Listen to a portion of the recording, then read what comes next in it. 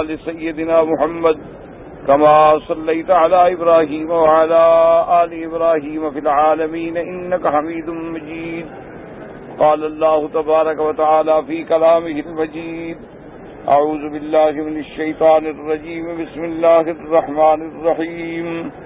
يا أيها الذين آمنوا اتقوا الله وابتغوا إليه الوسيلة وجاهدوا في سبيله لعلكم تفلحون. إن الذين كفروا لو أن لهم ما في الأرض جميعا ومثله معه ليفتدوا به من عذاب يوم القيامة ما تقبل منهم ولهم عذاب أليم. يريدون أن يخرجوا من النار وما هم بخارجين منها ولهم عذاب مقيم. اللہ تبارک و تعالی نے سورۃ المائدہ کی ان آیات مبارکہ میں ارشاد فرمایا ہے کہ ایمان والو اللہ سے ڈرو اور تلاش کرو اس کی طرف وسیلہ، اور اللہ کے راستے میں جہاد کرو تاکہ تم فلاح پا جاؤ. اب کا آیات مبارکہ میں ہم نے پڑھا تھا کہ اللہ تبارک و تعالی نے حدود بیان فرمائی، سزا بیان فرمائی ان لوگوں کی جو ڈاکہ ڈالتے ہیں، یعنی جو لوگ زمین میں فساد کرتے ہیں، زمین میں قتل خون ریزی کرتے ہیں، اور ہماری مصطلحات اور رواج میں محاورات میں جنہیں کہتے ہیں کہ ڈاکہ ڈالتے ہیں، ڈاکو ہیں، ڈاکہ ڈالتے ہیں، ان کی سزا اللہ نے بیان فرمائی تھی کہ اگر وہ پکڑے جائیں، جرم ثابت ہو جائے تو ان کی سزا کیا ہے کہ انہیں قتل کیا جائے یا انہیں پھانسی پہ لٹکایا جائے یا ان کے ہاتھ پاؤں الٹے کاٹے جائیں، یعنی دایاں ہاتھ اور بایاں پاؤں کاٹا جائے، او ينفوا من الارض، یا انہیں زمین سے نکالا جائے. اور اس کے بارے میں جمہور کا فیصلہ یہ ہے کہ یہ آیات میں اللہ تبارک و تعالی نے جو سزائیں لکھی ہیں، ایک قتل ہے، ایک پھانسی ہے، اور ایک ہاتھ پاؤں کا الٹا کاٹنا ہے، اور ایک ان کو زمین سے نکالنا ہے، تو یہ قاضی کے اختیار پہ نہیں بلکہ حالات پہ ہے کہ جیسے جیسے حالات ہوں گے قاضی اسی طرح کی سزا جاری کریں گے. یعنی کیا مانا؟ ایک آدمی نے ڈاکہ ڈالا، اس نے قتل بھی کیا ہے اور مال بھی لوٹا ہے، یا اس نے صرف قتل کیا ہے، یا اس نے ڈاکہ ڈالا ہے، قتل کوئی نہیں کیا، صرف مال لوٹا ہے، یا انہوں نے ڈاکہ تو ڈالا ہے لیکن کوئی زیادہ نقصان نہیں پہنچا سکے. تو اب حالات جیسے جیسے ہوں گے، قاضی وقت جو ہوگا، امیر المومنین جو ہوگا، خلیفۃ المسلمین جسے مقرر کریں گے، جسے حاکم بنائیں گے، وہ فیصلہ کرے گا کہ اگر انہوں نے ڈاکے میں صرف قتل کیا ہے تو قتل کیا جائے. لیکن یہاں اللہ تبارک و تعالی نے تشدید کے ساتھ فرمایا ان یقتلوا، تو تشدید جب آ جائے تو یہ قاعدہ ہے، یہ اصول ہے کہ جتنا حرف بڑھیں گے اتنی معنی میں شدت پیدا ہوگی. ایک ہوتا ہے کسی کو مثلا آپ کہیں کہ فلاں آدمی کو قتل ہو گیا، ایک ہوتا ہے قتلا، کیا مانا کہ صرف قتل نہیں ہوا بلکہ اس کو ٹکڑے ٹکڑے کیا گیا. اس لیے اللہ تبارک و تعالیٰ نے یہاں یہ لفظ استعمال فرمایا ہے، یہ نہیں کہ ان کو قتل کرو بلکہ فرمایا یقتلوا. تو اس کا مطلب یہ ہوا کہ اگر ڈاکے میں مثلا 10 آدمی ہیں، 15 آدمی ہیں، لیکن آخر بندوق یا گولی تو ایک نے چلائی ہوگی، لیکن جب جرم ثابت ہو جائے تو ان سب کو سزائے قتل دو، یہ نہیں کہ باقی کو معاف کر دو. اسی لیے سیدنا امیر المؤمنین عمر بن الخطاب رضی اللہ تعالیٰ عنہ فرماتے تھے کہ اگر ایک بستی والے بھی مل کر کوئی جرم کریں، یعنی بستی میں تو اب سینکڑوں آدمی ہوتے ہیں، لیکن اگر وہ سارے شریک جرم بن جائیں، کسی نے مشورہ کیا ہے، کسی نے ساتھ دیا ہے، کسی نے اسلحہ فراہم کیا ہے، کسی نے ان کی مدد کی ہے، تو فرمایا ان سب کو قتل کیا جائے گا۔ اسلام کی سزائیں کوئی بچوں کا کھیل نہیں ہوتا، اسلام کی سزائیں کوئی انگریزی قانون نہیں ہوتا کہ بڑے آدمی کو چھوڑ دے اور غریب کو سزا دے دے۔ اسلام کا قانون کوئی موم کی ناک نہیں ہوتی کہ جدھر چاہو موڑ دو۔ اچھا وکیل آ جائے تو قاتل کو بے گناہ ثابت کر دے اور بے گناہ کو قاتل ثابت کر دے۔ اسلام ان لغو چیزوں کا سہارا نہیں لیتا۔ اسلام نے جو حدود معین کیے ہیں ان کا مقصد یہ ہے کہ سزا تو کم سے کم ملے دنیا میں، لیکن جب ملے تو وہ عبرت کا نمونہ بن جائے اور کوئی آئندہ جرم کرنے کی جرت نہ کر سکے۔ اس لیے اسلام یہ کہتا ہے کہ اگر وہ ڈاکو 10 ہیں، 12 ہیں، 15 ہیں، 20 ہیں، جماعت ہے، گینگ ہے، ان کا ایک گروپ ہے، تو سب کو قتل کر دو۔ اور اگر انہوں نے قتل بھی کیا ہے اور مال بھی لوٹا ہے تو حکم ہے کہ ان کو پھانسی پہ لٹکا دو، اور اسی حالت میں کہ وہ درختوں سے لٹکے ہوئے ہوں اور ان کے پیٹ چاک کر دیے جائیں اور اسی طرح تڑپتے تڑپتے مر جائیں۔ پھانسی دینے کا معنی یہ نہیں ہوتا کہ صرف ان کو رسے سے ڈال کے لٹکا دو اور زندہ کھڑے رہیں،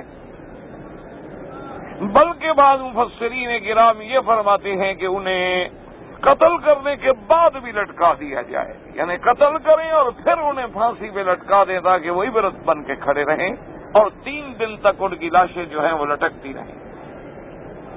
اب اگر انہوں نے ڈاکہ مارا ہے، قتل نہیں کیا، قتل نہیں کر سکے، وہ صرف انہوں نے مال لوٹ لیا اور بھاگ گئے، جیسے عام طور پر کتا الطریق ہمارے ہاں اللہ معاف فرمائے سڑکوں پہ کھڑے ہو جاتے ہیں، بسیں روک لیتے ہیں، گن پوائنٹ پہ سب کچھ لوٹ لیتے ہیں، یہ چوری نہیں ہے، ڈاکہ ہے۔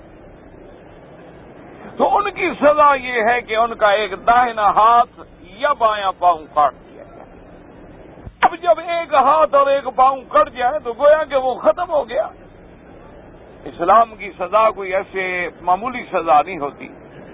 اور اگر انہوں نے حملہ کیا ہے، ڈرایا ہے، لیکن کامیاب نہیں ہو سکے، جیسے عام طور پہ وہ گاڑیاں روکتے ہیں، پیچھے کوئی دیکھا کہ پولیس موبائل آ رہی ہے، کوئی چھوڑ کے بھاگ گئے، یا ویسے کوئی ایسا خطرہ محسوس ہوا چھوڑ کے چلے گئے، نہ لوٹ سکے، نہ مارا، نہ قتل کیا، تو اسلام کہتا ہے چونکہ انہوں نے اتنا بڑا جرم کیا ہے کہ ان کو اس یعنی آپ کی علاقے میں، اس شہر میں، ملک میں رہنے کا بھی حق نہیں، انہیں ملک بدر کر کے سزا دو۔ اب اس میں فقہاء کرام نے اللہ ان کی قبروں پہ کروڑوں رحمتیں فرمائے۔ امام ابو حنیفہ رحمۃ اللہ علیہ یہ فرماتے ہیں کہ زمین سے نکالنے کا معنی یہ ہے کہ انہیں قید میں ڈال دیا جائے، انہیں قید میں ڈال دو، اسی میں سزائیں کاٹیں، اور سزا جو ہے وہ حسب حال قاضی خود مقرر کرے گا، چاہے تو 10 سال کے لیے ڈال دے، 20 سال کے لیے ڈال دے، 5 سال کے لیے ڈال دے، ان کے حالات، جرم کی حیثیت اور مجرمون کی جرم کی کیفیت و کمیت کو وہ سامنے رکھ کے سزا جاری کریں گے۔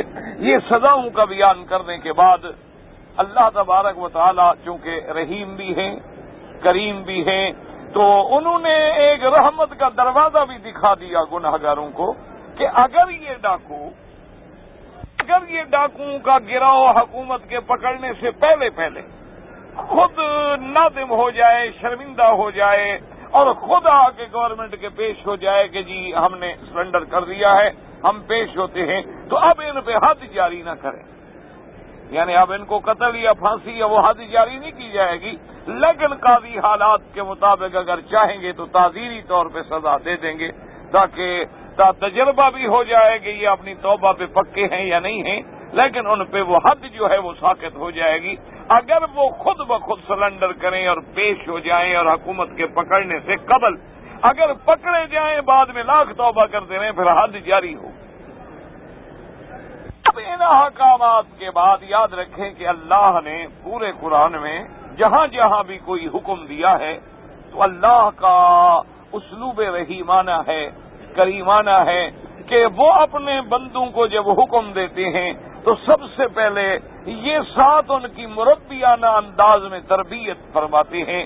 یہ نہیں ہوتا کہ بس ہم نے حکم دیا ہے بس اس کو نافذ ہونا ہے، بلکہ اللہ ساتھ ساتھ یہ حکم دیتے ہیں کہ میرے بندو تم اللہ سے ڈرو، تم اپنے دل میں اللہ کا ڈر پیدا کرو، کیونکہ اللہ جانتے ہیں کہ دنیا میں کوئی قانون بائی فورس نافذ نہیں ہو سکتا جب تک کہ انسان کے دل میں تقوی پیدا نہ ہو جائے۔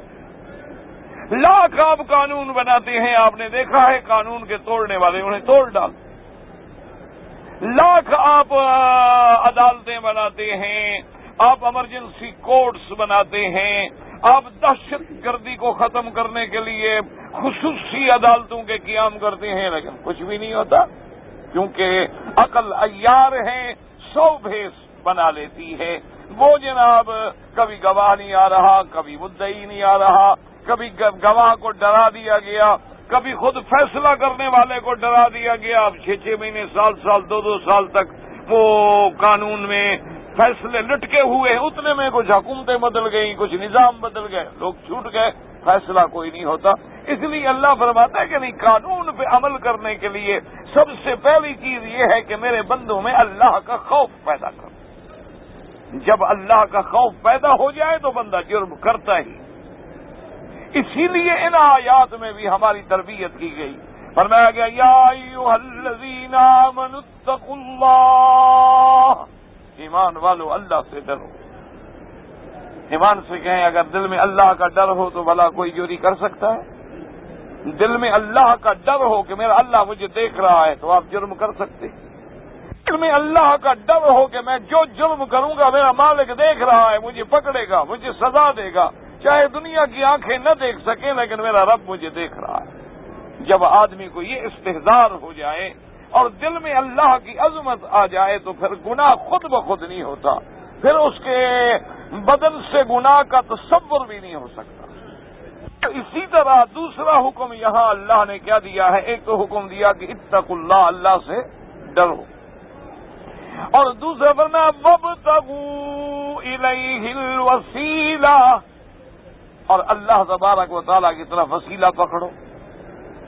اب سمجھیں کہ وسیلہ کا معنی کیا ہے، کیونکہ بہت سارے لوگ، بہت سارے ہمارے بھائی اور بہت سارے پڑھے لکھے لوگ بھی اس مسئلے میں آ کے کافی افراط و تفریط میں پڑ جاتے ہیں، کوئی حد سے بڑھ جاتے ہیں، کوئی حد سے نیچے گر جاتے ہیں اور دامن اعتدال کو جو ہے وہ چھوڑ دیتے ہیں۔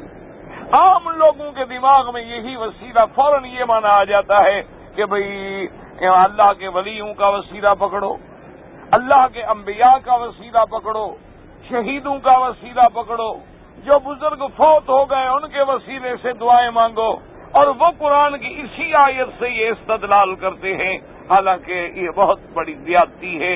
اللہ تبارک و تعالیٰ انہیں بھی اور ہمیں بھی ہدایت دے اور قرآن کے صحیح مفہوم پہ قائم رہنے کی اور سمجھنے کی توفیق عطا فرمائے۔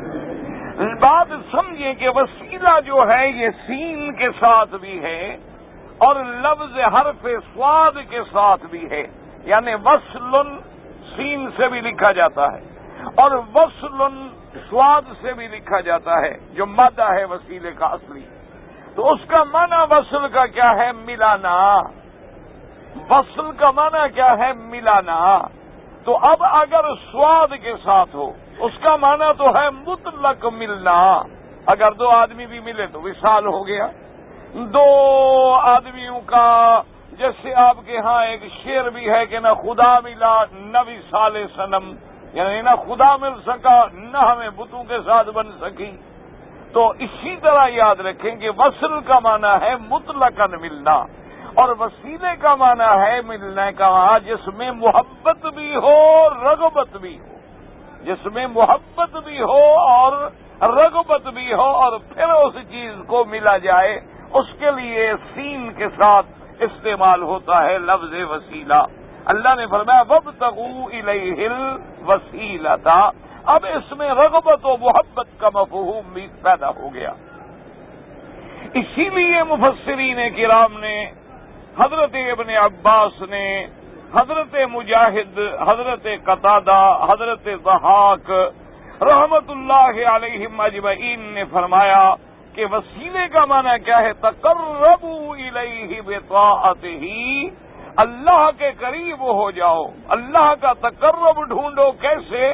اس کی فرما برداری کے ساتھ۔ اللہ کی فرما برداری کرو گے تو تمہیں وہ تقرب جو ہے وہ حاصل ہو جائے گا۔ انہوں نے فرمایا وسیلے کا معنی یہ نہیں کہ کسی بندے کو وسیلہ پکڑو، کسی ذات کو وسیلہ پکڑو، بلکہ تقربوا الیہ بطاعتہ، اللہ کی طاعت و فرما برداری کے ساتھ اللہ کا تقرب اور وسیلہ پکڑو۔ اب اسی طرح یاد رکھیں، جیسے کہ بعض مفسرین کرام نے، محدثین عظام نے رحمت اللہ علیہم اجمعین، جیسے مجدد الفسانی رحمت اللہ علیہ، انہوں نے لکھا ہے کہ طاعت و رغبت کا جو معنی آیا ہے تو اس کا مفہوم یہ ہے کہ اطاعت ہو، جیسے کہ قرآن نے دوسری جگہ حکم دیا، قل ان کنتم تحبون اللہ فاتبعونی یحببکم اللہ۔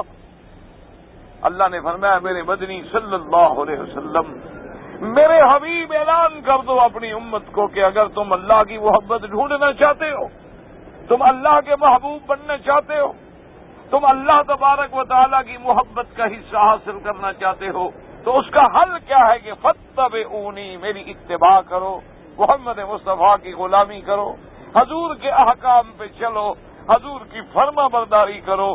جب تم میری فرما برداری کرو گے یحببکم اللہ، اللہ تمہیں اپنا محبوب بنا دیں گے اور اللہ تمہارے گناہوں کو معاف کر دیں گے۔ تو اب اللہ کی محبت حاصل کرنے کا ذریعہ کیا ہے؟ حضور کی اطاعت۔ اللہ کا وسیلہ حاصل کرنے کا ذریعہ کیا ہے؟ اللہ اور اللہ کے رسول کی فرما برداری، اللہ اور اللہ کے رسول کے فرمان پہ چلنا، اس کا معنی ہے وسیلہ، یعنی اپنے اعمال صالحہ اور اپنے تقرب، اپنی رغبت، اپنی محبت کے ساتھ جب تم اللہ کے احکام پہ چلو گے تو اللہ کا تقرب جو ہے تمہیں حاصل ہو جائے گا۔ اور اسی طرح حدیث مبارک میں آتا ہے کہ جب بندہ، حضور صلی اللہ علیہ وسلم کی ایک حدیث مبارک ہے جس میں میرے اللہ کا ارشاد ہے، یعنی فرمان تو میرے رب کریم کا ہے اور زبان جو ہے وہ میرے محمد پاک کی ہے صلی اللہ علیہ وسلم۔ آپ نے فرمایا، اللہ فرماتا ہے کہ جب بندہ میرے ایک بالشت کے قریب آتا ہے میرے رستے کی طرف، تو میں تو ایک ہاتھ اس کی طرف بڑھتا ہوں، اور جب میری طرف بندہ چل کے آتا ہے تو میں تو دوڑ کے آتا ہوں۔ اور فرمایا کہ بندہ دوسری حدیث مبارک میں ہے کہ میرا بندہ جب میری عبادت کرتا ہے، جب میرے احکام پہ چلتا ہے، جب میری فرما برداری کرتا ہے، تو میں اس کے اتنے قریب ہو جاتا ہوں، اتنے قریب ہو جاتا ہوں، گویا کہ وہ سن رہا ہے تو میرے سننے سے سن رہا ہے، وہ بول رہا ہے تو گویا میرے بولنے سے بول رہا ہے۔ کیا معنی؟ یعنی میں اتنا اس کے قریب ہو جاتا ہوں۔ اسی طرح ایک اللہ کے ولی حضرت سری رحمت اللہ علیہ، اللہ ان کی قبروں پہ کروڑوں رحمتیں فرمائے، ایک دفعہ ایک ان کے مرید نے اور ان کے کسی شاگرد نے پوچھا، اس نے کہا کہ حضرت میں نے اتنے دن ہو گئے آپ کی صحبت میں، آپ کو میں نے اداس نہیں دیکھا، غمگین نہیں دیکھا، آپ ہمیشہ جب ملتا ہوں بڑے خوش ہوتے ہیں، تو یہ کیا راز ہے خوشی کا؟ ورنہ انسان پہ تو کبھی خوشی کبھی غم، کبھی خوشی کبھی غم، کبھی دن کبھی رات، نظام تو یہ ہے۔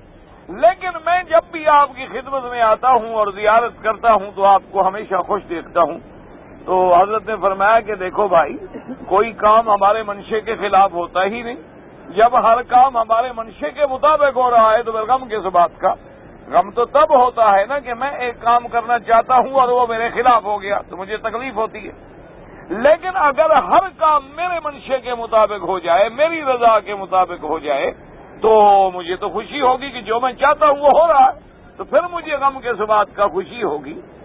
تو وہ حیران ہو گیا شاگرد کو بات سمجھ نہ آئی، کیونکہ جتنے یہ اللہ والے ہیں ان کے کلام میں بھی کئی قسم کے کنایات ہوتے ہیں، اشارات ہوتے ہیں جو ہر آدمی نہیں سمجھ سکتا۔ تو اس نے حیران ہو کے اس نے کہا جی آپ کے منشے کے مطابق کیا ہے؟ ہر کام تو اللہ کی رضا کے مطابق ہوتا ہے، بندے کی رضا کی کیا حیثیت ہے؟ بندہ تو لاکھ چاہے لیکن اگر اللہ نہ چاہے تو وہ کام نہیں ہوتا، کیونکہ یہ تو قرآن ہے۔ وَمَا تَشَاءُونَ إِلَّا أَن يَشَاءَ اللَّهُ۔ اللہ فرماتے ہیں تم کیا ہے، تمہارا چاہنا کیا ہے؟ وہی ہوگا جو میں چاہتا ہوں، تمہاری چاہت کیا حیثیت رکھتی ہے؟ تو اس نے کہا حضرت آپ نے تو اتنی بڑی بات کہہ دی، آپ تو کہیں حدود شریعت سے تو نہیں نکل گئے کہ بھئی آپ کہتے ہیں ہر کام میرے منشے پر ہو رہا ہے، میری رضا پر ہو رہا ہے، اور اللہ فرماتا ہے کہ میری رضا کے بغیر کوئی کام نہیں ہو سکتا۔ تو وہ مسکرائے، انہوں نے فرمایا بیٹا یہی تو بات ہے جو تم نے سمجھی نہیں، میرا مقصد کہنے کا یہ تھا کہ ہم نے اپنی رضا کو مٹا دیا ہے، ہم نے اللہ کی رضا کو ہی اپنی رضا سمجھ لیا ہے، تو جب ہماری رضا ہی مٹ گئی اس کی کوئی حیثیت ہی نہ رہی۔ اللہ کی رضا جو ہے وہ ہماری رضا ہے، ہم اس کی رضا پہ جب راضی ہیں تو اس کے بعد اس کا مطلب یہ ہے کہ جو کچھ ہو رہا ہے وہ ہمارے منشے کے مطابق ہو رہا ہے۔ تو اس لیے پھر ہمیں غم کرنے کی یا دکھوں میں مبتلا ہونے کی کیا ضرورت ہے؟ یہی وجہ تھی کہ جب سرکار دو عالم صلی اللہ علیہ وسلم سیدنا عمر رضی اللہ تعالی عنہ پہ تھوڑے سے ناراض ہونے لگے تو حضرت عمر نے فوراً یہی کہا تھا رضینا باللہ ربا وبالاسلام دینا وبمحمد نبیا۔ تو اس نے فوراً کہا کہ یا رسول اللہ آپ ناراض ہو رہے ہیں، ہم نے تو اللہ کو رب مانا ہے، اسلام کو دین مانا ہے، مدنی پاک کو نبی مانا ہے، پھر ہمارے کس عمل سے آپ ناراض ہو رہے ہیں؟ ہم تو ہر کام میں اللہ اور اللہ کے رسول کے تابع ہیں۔ تو اس لیے ہمیشہ یاد رکھیں، تو وسیلے کا معنی کیا ہوا کہ اپنے اعمال صالحہ، اپنی طاعت کے ساتھ، اپنی فرما برداری کے ساتھ اللہ کے ساتھ وسیلہ پکڑنا، تقرب حاصل کرنا۔ ایک اب دوسرا مسئلہ یہ سمجھیں کہ ایک لفظ وسیلہ جو ہے ایک جنت میں ایک مقام ہے، ایک درجہ مبارک ہے، اور وہ جنت کے سب سے اعلیٰ درجات میں ہے، سب سے اونچا درجہ جو ہے جنت میں وہ مقام وسیلہ ہے، یعنی اس کا نام مقام وسیلہ ہے۔ یہ معنی نہیں ہوتا کہ اس کے نام کے ساتھ وسیلہ پکڑو، معنی یہ ہے کہ اس جنت کے اس مرتبے کا، جیسے مثلا اللہ کی جنتوں کے بھی نام ہیں، جنت النعیم ہے، اسی طرح جنت المأوا ہے، اسی طرح جنت الفردوس ہے، اللہ کی جنتوں کے بھی نام ہیں، اس میں جو درخت ہیں اس کے بھی نام ہیں کہ وہ سدرۃ المنتہا ہے، اللہ تبارک و تعالیٰ کا جو کعبہ ہے اس کا نام بیت المعمور ہے۔ تو اسی طرح یاد رکھیں کہ جنت میں ایک اعلیٰ مقام ہے جس کا نام وسیلہ ہے۔ تو حضور پاک صلی اللہ علیہ وسلم نے سرکار دو جہاں نے، رحمت دو جہاں، حبیب کبریا سیدنا محمد الرسول اللہ صلی اللہ علیہ وسلم نے ارشاد فرمایا کہ جب مؤذن اذان کہے، جب مؤذن اذان کہے، فرمایا اذا سمعتم النداء، جب تم اذان سنو تو اس وقت تم کیا کرو، فقولوا کما یقول المؤذن، تم اسی طرح کہو جس طرح مؤذن کہتا ہے، جس طرح مؤذن کہہ رہا ہے تم بھی اسی طرح کہو۔ کیا معنی؟ اس نے کہا اللہ اکبر اللہ اکبر، تم بھی کہو اللہ اکبر اللہ اکبر۔ اس نے کہا اشہد ان لا الہ الا اللہ، تم بھی کہو اشہد ان لا الہ الا اللہ۔ یہی وجہ ہے کہ بعض اصحاب ابی حنیفہ رحمۃ اللہ علیہ اس حدیث سے بھی استدلال پکڑتے ہیں کہ جب حضور نے اذان کے لیے ہمیں سکھلایا ہے کہ تم اسی طرح کہو جس طرح مؤذن کہتا ہے، تو ہمیں یہ بھی فرما دیتے تم بھی اسی طرح پڑھو جس طرح امام پڑھتا ہے۔ وہاں تو ہمیں یہ سکھلایا ہے کہ تم نے صرف آمین کہنا ہے۔ تو اس لیے وہ کہتی ہیں کہ جب اذان کے لیے حضور ایک ایک کلمہ سکھلا رہے ہیں، ایک ایک جملہ سکھلا رہے ہیں، تو نماز تو اذان سے بڑی اہم چیز ہے، نماز تو اس سے بہت بڑا مقام رکھتی ہے۔ لیکن وہاں حضور نے ہمیں یہ فرمایا ہے کہ جب وہ تکبیر کہہ لے تو تم بھی کہو اللہ اکبر، جب وہ رکوع کرے تو تم رکوع کرو، جب وہ سجدہ کرے تو تم سجدہ کرو، اور ساتھ یہ بھی فرمایا فَإِذَا قَالَ غَيْرِ الْمَغْضُوبِ عَلَيْهِمْ وَلَا الضَّالِّينَ، اور جب امام یہ پڑھے تو تم کہو آمین۔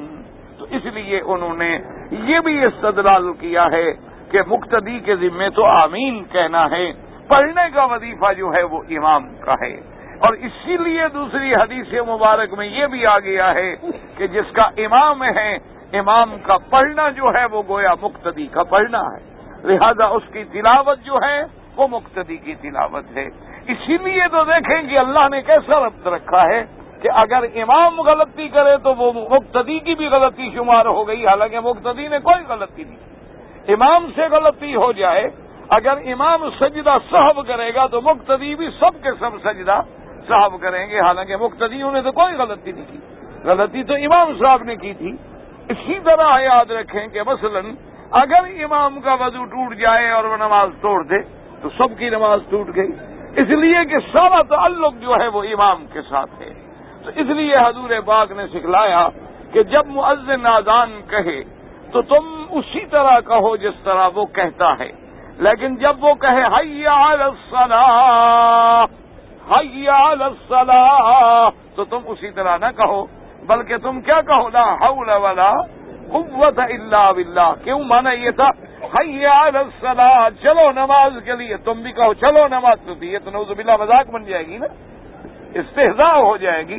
تو یہاں حضور نے سکھلایا کہ جب وہ کہے کہ نماز کے لیے چلو تو تم کہو کہ لا حول ولا قوت الا باللہ، کہ بھی کسی کے ہاتھ میں طاقت و قوت نہیں مگر اللہ کے ہاتھ میں، اللہ چلائے گا تو ہم چلیں گے، ورنہ کتنے محروم ہیں جو کھڑے رہتے ہیں اور نماز نہیں پڑھتے، اللہ چلاتا ہی نہیں، اللہ آنے ہی نہیں دیتا اپنے دروازے پر، تو وہ کیسے آئے؟ تو اس لیے بندہ اقرار کرتا ہے کہ مولا میری کیا طاقت ہے، میرے ہاتھ میں کون سی قوت ہے کہ میں تیرے دروازے پہ حاضر ہو جاؤں؟ پہلے تو میں اس قابل ہی نہیں، اس لائق ہی نہیں، اور دوسرا میری ہمت کیا ہے میں قدم اٹھا سکوں؟ تو لا حول ولا قوت الا باللہ۔ اور حضور نے فرمایا کہ جب مؤذن اذان ختم کر لے اور تم بھی ختم کر لو تو پھر تم کیا کرو کہ میرے اوپر درود پڑھو، اور سب سے افضل درود یاد رکھو کون سا ہے جو آپ نماز میں پڑھتے ہیں، جسے کہا جاتا ہے درود ابراہیمی، کیونکہ اگر اس سے کوئی افضل درود ہوتا تو اللہ کے نبی ضرور اپنی امت کو سکھلا دیتے۔ تو معلوم یہ ہوا کہ اس سے بڑا کوئی درود نہیں افضل ہو سکتا۔ بڑے علماء نے درود لکھے ہیں، بڑے بڑے اولیاء اللہ نے صلاۃ و سلام کے صیغے لکھے ہیں، لیکن کیا مقابلہ جو خود سکھلایا ہو محمد الرسول اللہ صلی اللہ علیہ وسلم۔ اور حضور نے فرمایا کہ جب تم درود پڑھ لو تو اس کے بعد میرے لیے دعا کرو، میرے لیے مانگو۔ کیا مانگو؟ وہ دعا بھی سکھلا دی کہ اللہم رب هذه الدعوة التامة والصلاة القائمة آت محمد الوسیلہ، کہ یا اللہ تجھ سے ہم اس دعوت تامہ اور صلاۃ قائمہ اس کی برکت سے یہ مانگتے ہیں کہ تو مہربانی کر کے ہمارے محبوب مدنی پاک کو وہ مقام وسیلہ عطا فرما جنت میں، وہ جو سب سے اعلیٰ مقام ہے، سب سے اونچا مقام ہے، وہ ہمارے مدنی پاک کو عطا فرما۔ حضور نے فرمایا جب تم یہ دعا میرے لیے مانگو گے تو میں بھی قیامت میں تمہاری شفاعت کروں گا، کیونکہ حضور بھی تو شان والے ہیں نا، آپ بھی تو کریم ہیں، آپ بھی تو رحمت دو جہاں ہیں، آپ اپنی امتی کو بدلہ کیوں نہیں دیں گے؟ جب امتی مانگے گا تو میرا مدنی تو پھر اعلیٰ بدلہ دیں گے نا۔ دیکھو نا، تم بادشاہ کے پاس جا کے ایک ہدیہ پیش کرتے ہو، حالانکہ وہ ہدیہ کیا ہے 2000 10,000 لاکھ روپے کا ہوگا، بادشاہ کے سامنے اس کی کیا حقیقت ہے، لیکن بادشاہ اس کا بدلہ جب دیں گے تو وہ 1 لاکھ نہیں دیں گے، وہ تو پھر سودا ہو گیا، وہ اس سے زیادہ دیں گے کہ انہوں نے اپنی شان کے مطابق بدلہ دینا ہے۔ ہم امتی گناہ گار ہیں، خطا کار ہیں، روسیہ ہیں، جب ہم نے اپنے محبوب نبی کے لیے اللہ سے مانگا تو میرا مدنی پھر اعلیٰ بدلہ عطا فرمائیں گے، اور وہ اعلیٰ بدلہ کیا ہوگا؟ شفاعت محمد مصطفیٰ۔ اس سے بڑا بدلہ کیا ہو سکتا ہے کہ ہمیں جہنم سے نکال کے جنت میں پہنچا دیں، ہمیں عذاب سے چھڑا کر اللہ کی نعمتیں اور نعمتیں بھی ایسی کہ جو کبھی ختم نہ ہو جائیں. لیکن ایک بات یاد رکھ لیں، یہ ہمارا ایمان ہے، یہ ہمارا عقیدہ ہے، قرآن و سنت سے ثابت ہے کہ وہ سب سے اعلیٰ مقام جو ہے وہ میرا اللہ میرے مدنی سے وعدہ فرما چکے ہیں. وہ مقام میرے مدنی کو ہی ملنا ہے. سب سے اعلیٰ مقام جو ہے وہ میرے مدنی محمد مصطفیٰ کا ہے. یہ تو حضور کا امت میں کرم ہے، امت میں احسان ہے کہ ان کو بھی ایک راستہ دکھلا دیا کہ تم بھی میری شفاعت کے حقدار بن جاؤ، مانگ لو میرے لیے. ورنہ اللہ تبارک و تعالیٰ تو اپنے محبوب کو جب امام الانبیاء بنا دیا، جب خاتم الانبیاء والمرسلین بنا دیا ہے، جب تمام انبیاء سے افضل اکمل بنا دیا ہے، تو سب سے افضل مرتبہ اور مقام بھی میرے مدنی پاک کو ملے گا صلی اللہ علیہ وسلم. اور دوسرا، حضور نے امت کو سبق دیا کہ کہیں امت شرک میں مبتلا نہ ہو جائے، کہیں کفر میں مبتلا نہ ہو جائے، کہیں امت گمراہیوں میں نہ بھٹک جائے کہ کبھی قبروں والوں سے مانگے، کبھی حضرت علی سے پکارے، کبھی شہباز قلندر کو پکارے، کبھی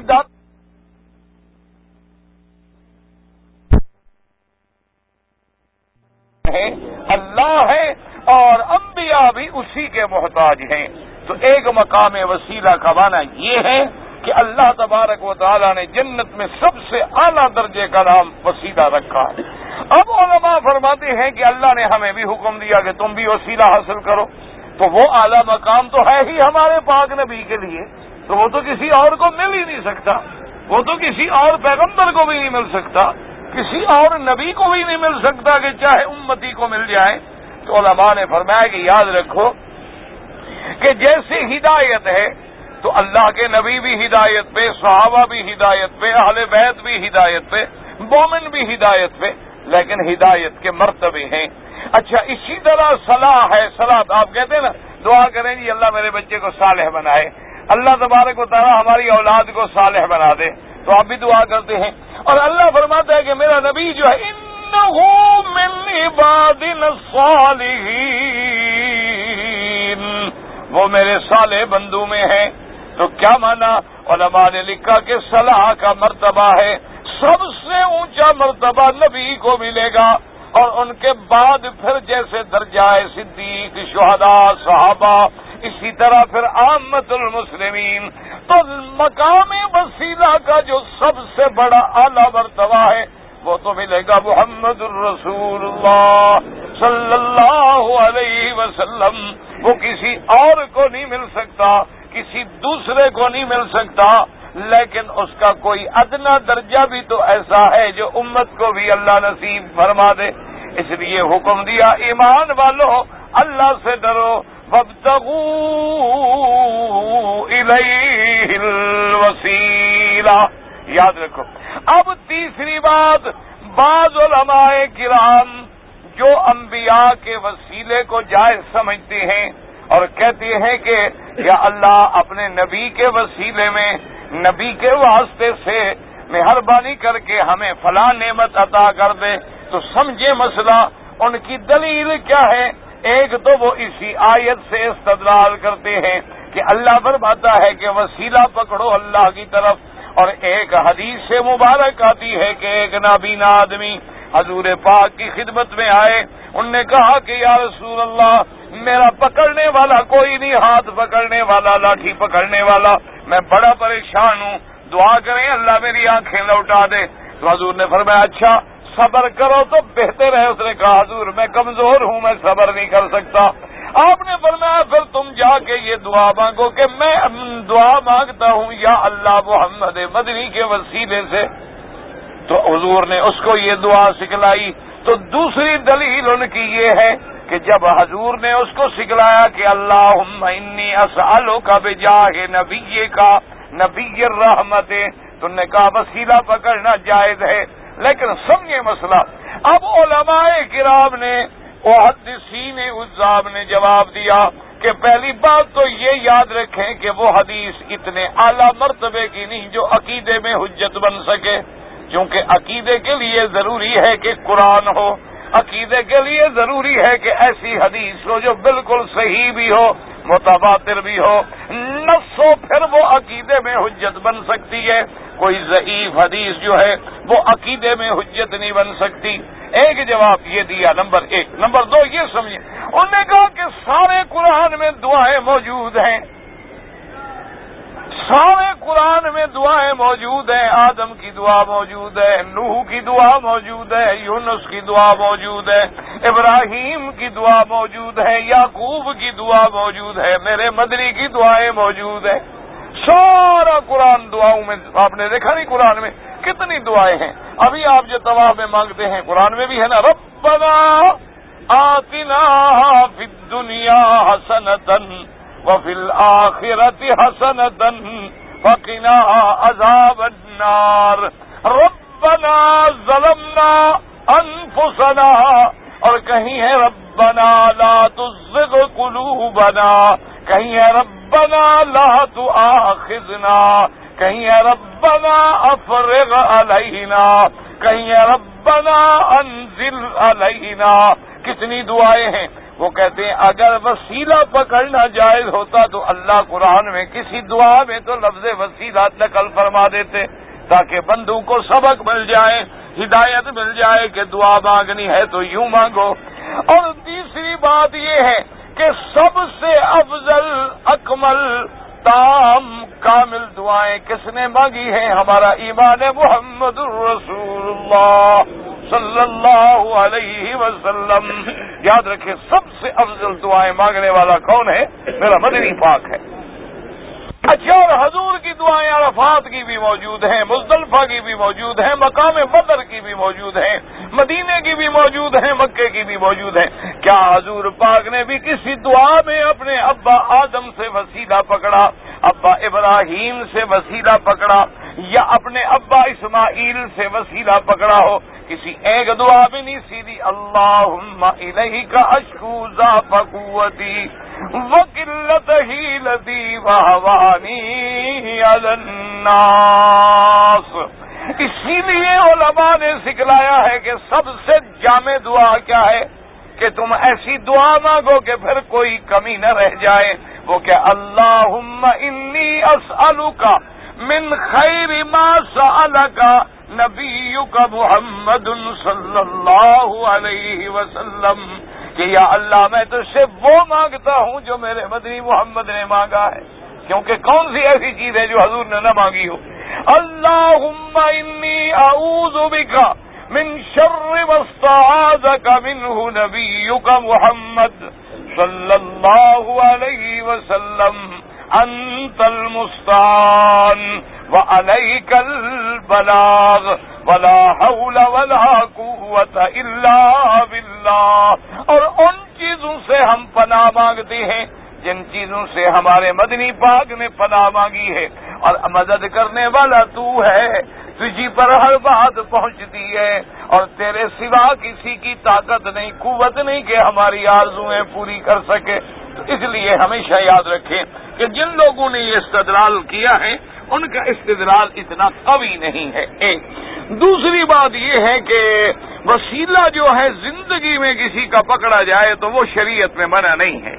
کیا مانا؟ مسئلہ سمجھیں کہ آج اگر آپ جائیں کسی عالم کے پاس, بزرگ کے پاس, اللہ کے ولی کے پاس, اور انہیں کہیں کہ حضرت میرے لیے دعا کریں, تو اس وسیلے میں تو کوئی شبہ ہی نہیں ہے, یہ تو بال اتفاق جائز ہے, سب کے نزدیک جائز ہے. کہ جیسے کہ حتیٰ کہ حضور پاک اتنے شان رکھنے والے ہیں, لیکن حضور نے بھی حضرت عمر سے فرمایا کہ عمر ہمیں بھی اپنی دعا میں بھول نہ جانا. تو اس لیے علماء نے فرمایا. اچھا, اسی لیے علماء استدلال کرتے ہیں کہ حضور کے زمانے کے بعد مدینے میں قحط پڑ گئی, بارشیں رک گئیں, اور بڑی لوگ مبتلا ہو گئے, فصلیں ختم ہو گئی. حضرت عمر رضی اللہ تعالیٰ عنہ حضرت عباس کو لے کے چلے, اور اس کے بعد انہوں نے جب دعا کی تو یہ کہا اللہم انا نتوسل بنبیک محمد, میرے اللہ جب تک تیرا مدنی مدینے میں تھا تو ہم ان کا وسیلہ پکڑتے تھے, ان سے کہتے تھے کہ دعا کر دو, لیکن اب تو حضور پاک روضے میں تشریف لے گئے, نتوسل بام نبیک, اب ہم تیرے مدنی کے چاچا کو لے کے آئے ہیں, ان کے وسیلے سے دعا مانگ رہے ہیں. تو اس لیے علماء نے فرمایا کہ جب تک زندگی ہے وسیلہ پکڑنا جائز ہے, اس کے بعد وسیلہ پکڑنا جائز ہوتا تو حضرت عمر مدینے میں موجود ہیں، پھر حضرت عباس کو لانے کی ضرورت ہی نہیں تھی، سیدھا حضور صلی اللہ علیہ وسلم کے نام سے وسیلہ پکڑتے۔ اچھا، بعض علماء جو جائز سمجھتے ہیں ان کی دلیل ایک یہ بھی ہے، وہ کہتے ہیں کہ اللہ کے نبی بھی تو زندہ ہیں، اللہ کے انبیاء جو ہیں وہ تو حدیث موجود ہے کہ اپنے قبروں میں زندہ ہیں، اور اللہ نے زمین کو حرام کر دیا ہے کہ وہ اللہ کے نبی کے جسے کو چھیڑ بھی نہیں سکتی۔ اللہ کے انبیاء تو محفوظ ہیں، اللہ کے انبیاء تو زندہ ہیں، جیسے قرآن کہتا ہے شہید بھی زندہ ہیں، تو وہ کہتے ہیں تو زندہ سے وسیلہ پکڑنا تو منع کوئی نہیں۔ اس لیے علماء بعض جو ہیں وہ شہید اور انبیاء کے وسیلے کو جائز فرماتے ہیں، لیکن یاد رکھو کہ اللہ کے نبی بھی اپنی قبروں میں زندہ ہیں، شہید بھی زندہ ہیں، لیکن ان کی زندگیوں میں وہ دنیا کے احکام مرتب نہیں ہوتے۔ یاد رکھ لیں، وہ دنیا کے احکام مرتب نہیں ہوتے۔ جیسے جب حضور موجود تھے تو کوئی نماز حضور نے چھوڑ دی؟ اگر کوئی شہید ہونے سے پہلے مثلا صحابہ تھے، کسی نے نماز چھوڑ دی، لیکن موت کے بعد ان پر وہ تکلیفیں ختم ہو گئی۔ عالم دنیا الگ ہے، عالم برزخ الگ ہے، اور عالم آخرت جو ہے وہ الگ ہے۔ ان کی حیات جس کو اللہ نے بھی قرآن میں کہا ہے، اس لیے اللہ نے فرمایا وہ حیات ایسی ہے جس کو تم سمجھ ہی نہیں سکتے، وَلَٰكِن لَّا تَشْعُرُونَ، تمہارے عقل میں نہیں آ سکتی، تمہارے شعور میں نہیں آ سکتی۔ تو لہذا اس حیات پر وہ احکام دنیا مرتب نہیں ہوں گے۔ جب وہ احکام دنیا مرتب نہیں ہوں گے تو اس سے استدلال کرنا جو ہے اس میں بھی اتنی قوت و طاقت جو ہے وہ باقی نہیں رہتی۔ اب اسی لیے علماء نے فرمایا ہے کہ اگر وسیلہ ہے تو کس بات کا؟ یا تو زندہ انسان ہے، اللہ کا ولی ہے، جا کے کہیں کہ جی میرے لیے دعا کریں آپ، یہ جائز ہے، یا پھر اپنے اعمال صالحہ کا وسیلہ پکڑیں۔ اپنے اعمال صالحہ کا کیا مانا؟ تم نے کوئی اچھا کام کیا ہے، کوئی مصیبت آ گئی تو تم کو اللہ میاں میں نے جو تیرے لیے یہ کام کیا ہے نا، مہربانی فرما، قبول فرما لے، میں اسی کے وسیلے سے تم سے دعا مانگتا ہوں۔ اس کے لیے صحیح حدیث موجود ہے کہ 3 آدمی تھے، ایک غار میں جا کر بیٹھے، اور خدا کی شان ہے کہ غار کے آگے پتھر جو گرا تو غار بند ہو گئی۔ اب وہ پتھر اتنا بھاری تھا کہ اس کو زور لگا لگا کے وہ تھک گئے، پتھر ہلتا نہیں۔ انہیں تسلی ہو گئی کہ جب یہ پتھر نہیں ہلتا تو اس کا مطلب یہ ہے کہ ہم مر جائیں گے۔ اندر پہاڑ کے اندر غار میں بیٹھے ہیں، ہوا نہیں آئے گی، پانی نہیں ملے گا، روٹی نہیں ملے گی، کسی کو ہمارا پتہ بھی نہیں کہ ہم یہاں غار میں پڑے ہیں کہ کوئی ہمیں چھڑانے کے لیے باہر سے مدد آ جائے۔ تو سب نے غور کیا تو سب نے اپنے اعمال صالحہ کے وسیلے سے دعا مانگی۔ تو جب ایک بندے نے اپنا عمل پیش کیا اور دعا مانگی کہ اللہ میرا فلاں عمل جو ہے تیرے علم میں ہے، اگر وہ عمل صالح ہے، تیری رضا کے لیے ہے، میں اپنے اس عمل سے وسیلہ پکڑتا ہوں، مہربانی کر اس پتھر کو ہٹا دے۔ تو پتھر جو تھا تھوڑا ہٹ گیا۔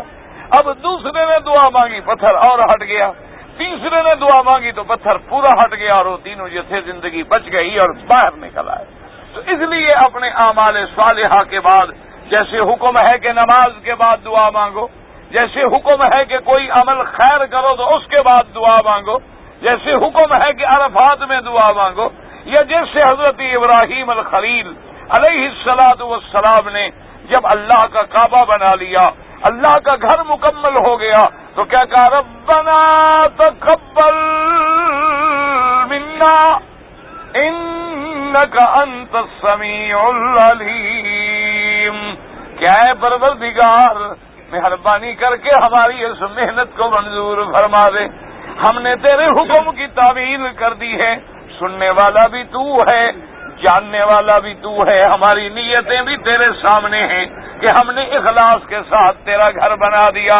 جب یہ مانگ لیا، بڑا اچھا کام تھا، تو کیا کہا؟ ربنا ارنا مناسکنا وتب علینا انک انت التواب الرحیم۔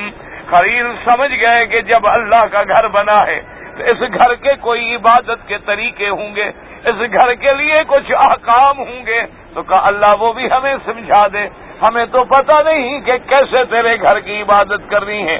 اور اس کے بعد کہا ربنا وابعث فیہم رسولا، اے پروردگار عالم، جب تو نے گھر بنا دیا ہے اس گھر کو آباد کرنے کے لیے اس علاقے اس قوم میں سے کوئی اپنا پیغمبر پیدا فرما، چونکہ ایک اچھا کام کر چکے تھے تو اس کو وسیلہ پکڑ کے ساری دعائیں مانگ رہے ہیں۔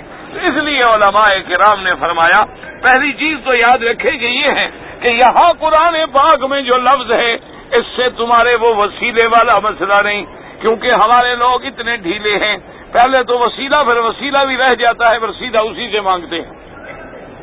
اب دیکھ رہے ہیں نا ماشاءاللہ، یا علی مشکل کشا، یہاں وسیلہ ہے یا سیدھا مانگ رہے ہیں؟ کہاں گیا وسیلہ؟ تو رہ گیا، ختم ہو گیا درمیان میں، اب تو ڈائریکٹ ڈیلنگ سیدنا علی کے ساتھ ہو گئی۔ یا پیر دستگیر، یا شہباز کلندر، یا داتا، ابھی وہ باتیں بھی ختم۔ پہلے تو کہتے تھے نا کہ ہم ان سے کہتے ہیں یہ اس سے کہتا ہے، اب یہ بات بھی ختم ہوگی۔ پہلے تو عقیدہ یہ ہوتا تھا نا جی کہ ہم ان کو کہتے ہیں بزرگوں کو، کیونکہ یہ اللہ کے پیارے ہیں، اللہ ان کی موڑتا نہیں ہے، اللہ ان کی بات کو کبھی نہیں موڑتا۔ اور اللہ پاک تو حضرت موسیٰ کی دعا بھی 40 سال کے بعد سنی، پتہ نہیں تمہاری کب سنے گا، یا بزرگوں کی کہ اس کی مرضی ہے، وہ چاہے تو گناہگار کی بھی سن لے اور نہ چاہے تو بڑے بڑے عابد کی بھی نہ سنے، وہ تو اللہ کا منشا ہے۔ پہلے تو لوگوں نے یہ عقیدہ رکھا ہوا تھا جی کہ ہم اپنی آرزویں جا کے ان اللہ والوں کو کہتے ہیں، یہ اللہ والے جو ہیں آگے کہتے ہیں، کیونکہ ہم تو گناہگار ہیں، ہماری سنتا نہیں اور ان کی موڑتا نہیں۔ اب جناب ترقی ہوگی، انہوں نے کہا بھئی ہم ان کو آگے کیا، بس خود کرتے ہی یہی۔ انہوں نے کہا بس داتا آپ مہربانی کریں، پیرانے پیر میں تمہارے دروازے پہ آیا ہوں، شہباز کلندر دیکھے نا میں بچوں کو پاؤں گے جوتے کے بغیر بالکل آیا ہوں، بس بچہ مانگنے آیا ہوں، بس تو نے دینا ہے نا۔ اب وہ اللہ کا قصہ بھی گیا، وسیلہ بھی گیا، سب کچھ گیا، شرک کے اس مقام پہ چلے گئے کہ جس کے شرک اکبر ہونے میں کوئی دلیل ہی باقی نہ رہ جائے۔ اس لیے ہمیشہ یاد رکھیں کہ اللہ کے اولیاء اللہ کی مزاروں پہ جانا جائز ہے، ان کی قبروں کی زیارت کرنا جائز ہے، کوئی منع نہیں، لیکن یاد رکھو اور سمجھو ان سے جا کے نہیں مانگنا کہ یا پیر تو مہربانی کر، بلکہ ان کی مزار پہ جا کے ان کے لیے مانگنا ہے کہ یا اللہ یہ تیرا ولی ہے، یہ قبر میں ہے اور ہم نے بھی اسی مقام پہ آنا ہے، مہربانی فرما ان کی قبر کو نور سے بھر دے، اللہ ان کے درجات بلند کر دے۔ ولی کے لیے مانگنا ہے، ولی سے نہیں مانگنا ہے۔ اور جب تم اللہ کے اس صالح بندے کے لیے مانگتے ہو نا تو اللہ کی رحمت جوش میں آ جاتی ہے۔ اللہ فرماتے ہیں اچھا ایک گناہگار بندہ ہو کر میرے ولی کے لیے مانگ رہا ہے تو چلو تمہاری آرزویں ہم پوری کر دیتے۔ یہ معنی نہیں ہوتا کہ غیر سے جا کے مانگا جائے، غیر سے مانگنا تو شرک ہے، غیر سے مانگنا تو اللہ باپ فرمائے آدمی ایمان اور اسلام سے نکل جاتا ہے۔ معنی یہ ہوتا ہے کہ زیارت کریں اور عبرت پکڑیں۔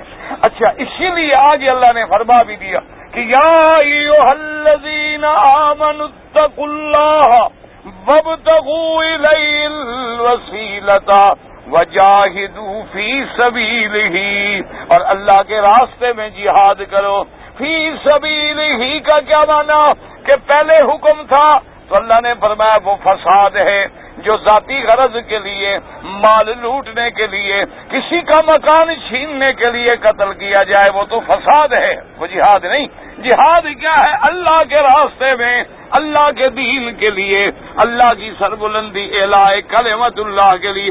لعلکم تفلحون، اور آگے پھر فرما دیا کہ اگر ساری باتیں سننے کے بعد کوئی آدمی مال و دولت میں پڑ گیا، کیوں ڈاکے مارتا ہے؟ آدمی کیوں لوٹتا ہے؟ پیسوں کے لیے نا، مال کے لیے۔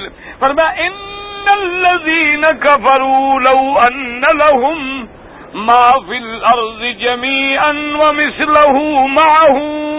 اللہ نے فرمایا سن لو مسئلہ کہ جن لوگوں نے میری ذات کے ساتھ کفر کیا ہے، اگر یہ ساری زمین بھری ہوئی ان کے پاس ہو جائے اور اتنا اور بھی ان کے پاس ہو جائے، لِيُفْتَدُوا بِهِ مِنْ عَذَابِ يَوْمِ الْقِيَامَةِ مَا تُقُبِّلَ مِنْهُمْ، اور قیامت والے دن کہیں کہ اللہ میاں یہ سب کچھ لے لے اور عذاب سے ہمیں چھوڑ دے۔ اللہ نے فرمایا قبول نہیں کیا جائے گا۔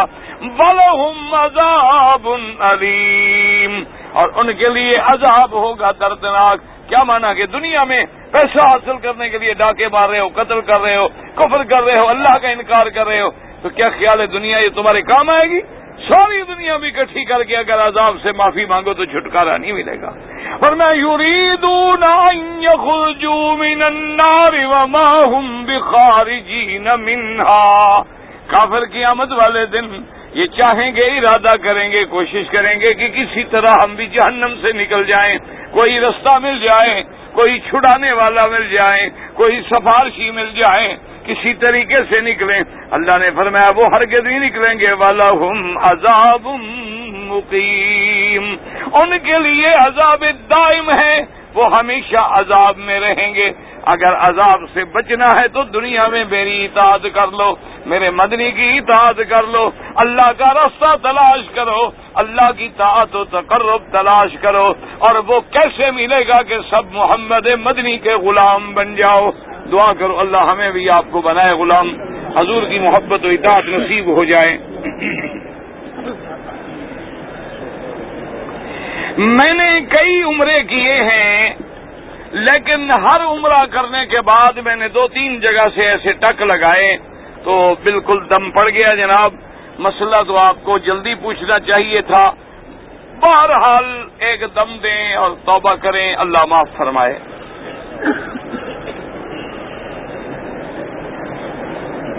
اگر صبح کی سنتیں جو 2 رکعت ہم فجر کی نماز سے پہلے پڑھتے ہیں وہ چھوٹ گئی، مثلا ہماری نماز کھڑی تھی، ہم نماز میں مل گئے، تو اس کے لیے حکم ہے کہ جب امام سے سلام پھیر لیں اسی وقت کھڑے ہو کے 2 رکعت سنت پڑھ لیں، یا پھر انتظار کریں کہ جب سورج نکل آئے اور اوپر چڑھ جائے تو بعد میں پڑھیں.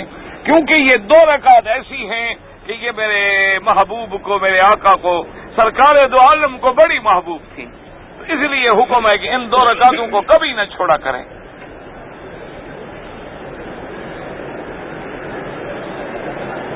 اذان یا اقامت سے پہلے اونچی آواز سے بسم اللہ الرحمن الرحیم، یہ کوئی حکم نہیں.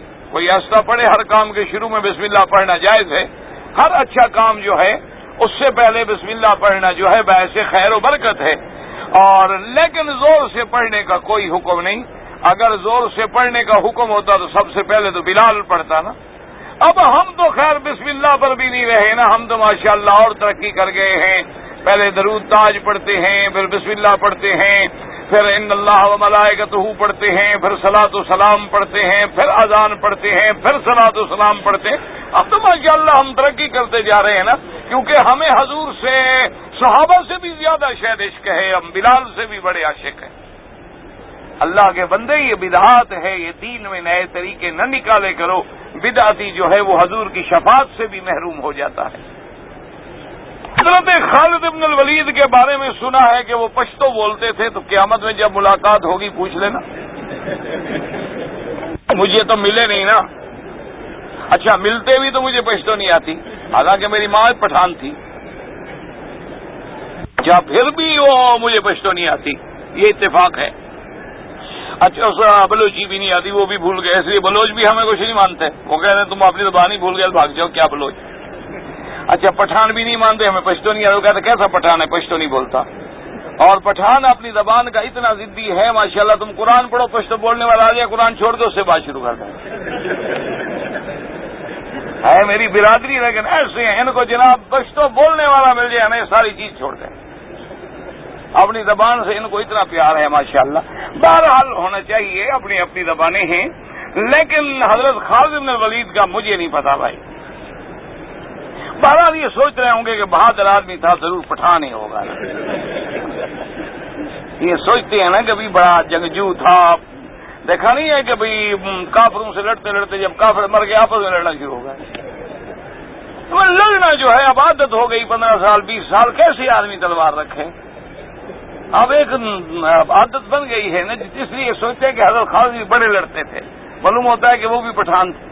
تو یہ کیوں نہیں کہتے ہو کہ ہم ان کے غلام تھے، ہم اس لیے بہادر ہیں. ضروری ہے کہ ہم انہیں پٹھان. یاد رکھو وہ قریشی تھے، قرشی تھے.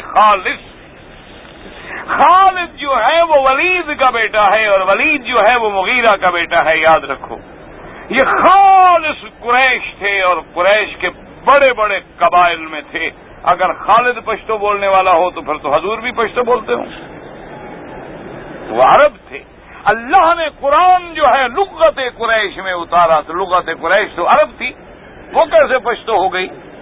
ہاں یہ الگ بات ہے کہ ملک فتح کرتے کرتے وہاں گئے ہوں اور زبان سیکھی ہو، اللہ عالم، لیکن ان کی زبان جو ہے وہ عرب تھی۔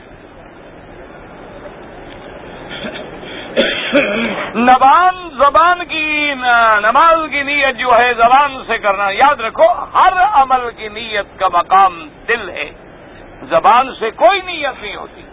یہ تو صرف ہم ایک یاد کرتے ہیں کیونکہ ہم بھولے بھٹکے لوگ ہیں، ہمیں تو پتہ ہی نہیں ہوتا نا کہ اصل پڑھیں یا دوسر پڑھیں، ورنہ اصل نیت جو ہے وہ دل میں ہے۔ یہ زبان سے جو کہنا ہے 4 رکعات فلاں پیچھے امام کے فلاں، یہ تو بدعت ہے، یہ تو سنت ہی نہیں ہے۔ ابھی آپ کس نماز کے لیے کھڑے ہیں؟ بس یہی نیت، اللہ اکبر، کھڑے ہی کیا کے لیے ہو؟ اور نیت اتنی 1.5 گھنٹے کھڑے ہو، ابھی وہ نیت نہیں ہوئی۔ وہ ضروری ہے 4 رکعات نماز عشاء بروز جمعہ وقت 7:15 بجے پیچھے اس امام کے، ثواب برائے پتہ نہیں کس کے لیے، نماز برائے خدا اور دعا برائے فلان اور پتہ نہیں کیا کیا کرتے، یہ تو سب بدعت ہے۔ امام فاتحہ ختم کر لیتا ہے اور ہمارا ابھی نیت کر رہا ہوتا ہے۔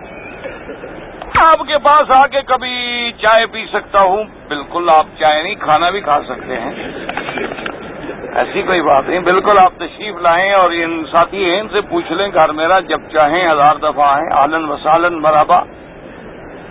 میرے کاروبار میں نقصان ہو گیا، کوئی بات نہیں، نفع بھی ہوتا ہے نقصان بھی ہوتا ہے، دن بھی ہوتا ہے رات بھی ہوتی ہے۔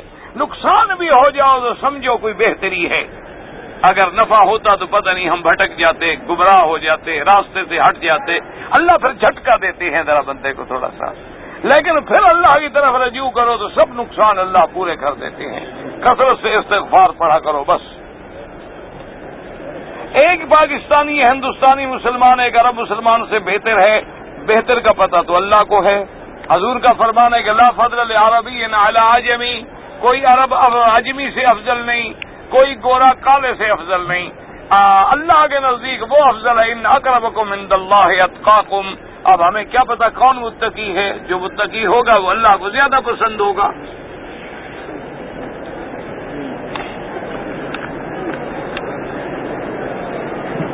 ہاں، حرمین الشریفین کے باہر جدید چیزیں اور جدید دکانیں اور جدید عمارتیں، یہ تو لازم ہے بھئی، قیامت سے پہلے تو یہ ساری چیزیں آئیں گی نا، قیامت سے پہلے تو یہ لازم ہے۔ حضور پاک صلی اللہ علیہ وسلم نے جو فرمایا تھا تو یہ تو لازمی چیزیں ہیں کہ وہ جو فرمان رسول ہے قیامت سے پہلے ان کا اظہار تو ہوگا۔ یہ کیا بات ہے؟ مکہ مدینے میں کیا مانا ہے؟ مکہ مدینے میں بھی غلطی ہوتی ہے، ابو جہل کہاں رہتا تھا، کافر کہاں رہتے تھے، شرک ہوتا تھا، سب کچھ ہوتا تھا، اب بھی گناہ ہو سکتا ہے، لیکن دعا کریں کہ اللہ حرمین الشریفین کو قیامت تک ہر فتنے سے محفوظ رکھے، حاسدین کے حسد سے محفوظ رکھے، اور اللہ اس کو حقیقی معنوں میں امن کا گہوارہ بنائے رکھے۔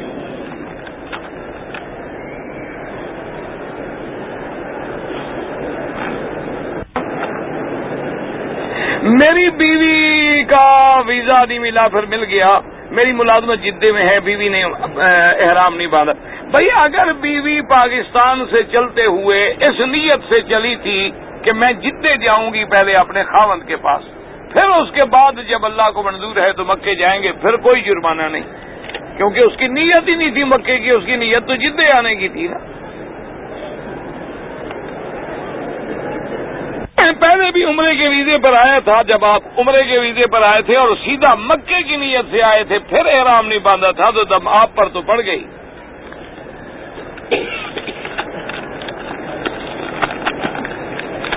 آیت جو ہے سورت مائدہ کی آیت ہے، آپ کسی طالب سے لکھوا لیں، لیکن یہ صرف اس مسئلے میں ہے کہ جب ڈاکو کوئی ڈاکہ مارتا ہو اور وہ ڈاکہ مارنے والا پکڑے جانے سے پہلے اپنے آپ کو سرنڈر کر دے، پیش کر دے، تو پھر حکومت اس پر وہ حد جاری نہیں کرے گی، تعزیر کی سزا تو دے گی۔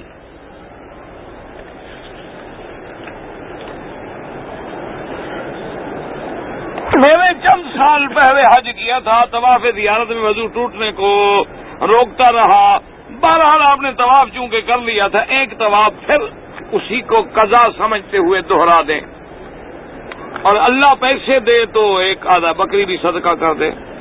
ایک آدمی کی والدہ نے دوسری شادی کر لی تو بیٹے کو باپ منع کرتا ہے کہ ماں کو نہ ملو، نہیں، ماں کا حق باپ سے بھی زیادہ ہے، ماں کو ضرور ملا کرو۔ حنفی مذہب میں جمعہ کے دن 4 رکعت نماز پہلے اور 4 رکعت سنتیں بعد میں یہ مؤکدہ ہیں۔